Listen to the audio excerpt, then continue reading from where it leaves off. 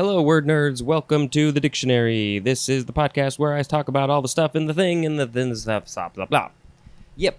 We're at the top of page 237, and when I re-listened to yesterday's episode, I realized that the last, three words, I messed up the pronunciation, and you were probably all like, oh my god, why doesn't he know how to say coagulate? It's not coagulate. So yeah, I guess I just wasn't paying attention when I was actually reading the words, but I will have put something in the show notes to say, oops, bad pronunciation, so sorry about that. Okay, so let's talk about the words in this episode. The first one is, it's probably related. Yes, coagulum. Coagulum. It's not coagulum. That would be weird. It's coagulum. coagulum, noun from 1658. A coagulated mass or substance. And the synonym is clot. Yes, a clot is a coagulum, but that's way too hard to say, so we just call them clots. Next is coal, C-O-A-L, first form, noun from before the 12th century. 1. A piece of glowing carbon or charred wood. And the synonym is ember. 2. It is the number 1 definition for the word charcoal. 3a, a black or brownish-black solid combustible substance formed by the partial decomposition of vegetable matter without free access of air and under the influence of moisture and often increased pressure and temperature that is widely used as a natural fuel. That was a very, very long definition. And then 3b is plural and British. Pieces or a quantity of the fuel broken up for burning. The etymology from Old Norse kol, K-O-L, and that means burning ember. Also from Middle Irish gual, although I don't think they pronounce it that way, G-U-A-L, and that means coal. And the second form of coal is a verb from 1602. We are starting with transitive. 1. To burn to charcoal. To burn to charcoal. So I guess that means you are burning something so much that it becomes charcoal? I don't know. And the synonym is char.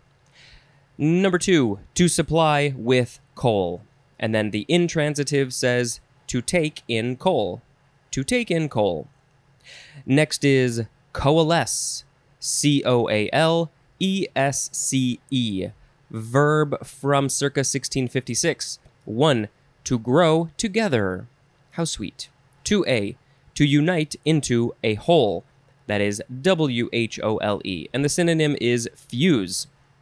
As in, separate townships have coalesced into a single sprawling colony. And that is a quote from Donald Gould. 2b. To unite for a common end. And then colon, join forces. As in, people with different points of view. No, that's not how the quote goes. It is people with different points of view coalesce into opposing factions. That is a quote from I.L. Horowitz. Number 3, to arise from the combination of distinct elements, as in an organized and a popular resistance immediately coalesced. Yeah, that's a quote from C.C. Mengs or Menges, something like that.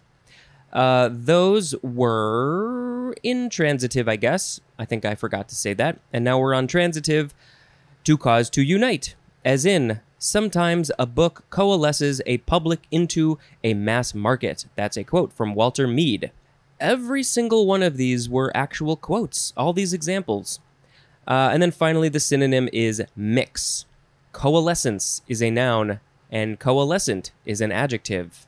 Next is coal field, one word, noun from 1805, a region rich in coal deposits. Next is coalfish, one word, noun from 1603, any of several blackfish or dark-backed fish, as a pollock, cobia, or sablefish. Next is coal gas, two words, noun from 1809, gas made from coal, as A, the mixture of gases thrown off by burning coal. B, gas made by carbonizing bituminous coal in retorts and used for heating and lighting.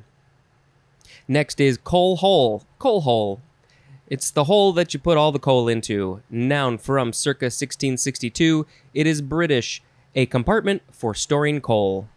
Next is coalification. Coalification, yes. Noun from 1911, a process in which vegetable matter becomes converted into coal of increasingly higher rank with anthracite as the final product. And coalify is a transitive verb. They seem, very similar. The process is coalification, and it is being coalified. Next is coalition. Noun from 1604, 1a, the act of coalescing. And the synonym is union. 1b, a body formed by the coalescing of originally distinct elements. And I'm assuming is actually the word originally, but I don't know. Is that on this page? I feel like it, depending on the context, it could be different things. And original or originally. So yes, it depends on the context. I think originally makes sense here. And we were there. Okay, and the synonym is combination. 2. A temporary alliance of distinct parties, persons, or states for joint action. Coalitionist is a noun. Next is coal measures. 2 words, noun from 1829. Beds of coal with the associated rocks. Next is coal oil. Coal oil. 2 words, noun from 1851. 1, petroleum or a refined oil prepared from it. And number 2, the synonym is kerosene. Next is coal seam. 2 words, seam is S-E-A-M, noun from 1811. A bed of coal, usually thick enough to be profitably mined. How thick would that be? A centimeter, an inch, a foot, a mile? I have no context. Next is coal tar, 2 words, noun from 1785. Tar obtained by distillation of bituminous, is it bituminous? We'll say bituminous. Of bituminous coal and used especially as an industrial fuel in making dyes and in the topical treatment of skin disorders. Next is combing. You can spell this 2 ways. It is here in this section because the first way is spelled C-O-A-M-I-N-G, or it's spelled like the thing that you put in your hair if you have any hair. C-O-M-B-I-N-G. Noun from 1611, a raised frame as around a hatchway in the deck of a ship to keep out water. So a raised frame to keep out water. And the last word is coapt. Coapt. C-O-A-P-T. Verb from 1570. I believe it is just transitive. To fit together and make fast. And coaptation. Coaptation is a noun. This is from Latin co plus aptus, which means fastened or fit. And there's more at the word apt. So the words today were coagulum, coal, coalesce, coal field, coal fish, coal gas, coal hole, coalification, coalition, coal measures, coal oil, coal seam, coal tar, combing, and coapt. What do I want to pick? Let's see. Maybe I will pick coalesce as the word of the episode, because it's all about coming together. Let's come together as a world peoples. Let's coalesce. That is a song, sort of. All right, let's talk about the holidays. In Tibet, it is Democracy Day. In this is a location. It's Independence Day in 2 places that are both unrecognized. One of them is called Transnistria, and the other one is Artsakh. And I don't know where those are. In the U.S., I have a feeling this is going to be in the fun holidays as well. It is National Blueberry Popsicle Day. I don't think I've ever had a blueberry popsicle. It is National Day. It celebrates the independence of Vietnam from Japan and France. Wow, I didn't know it was both because I'm a dummy.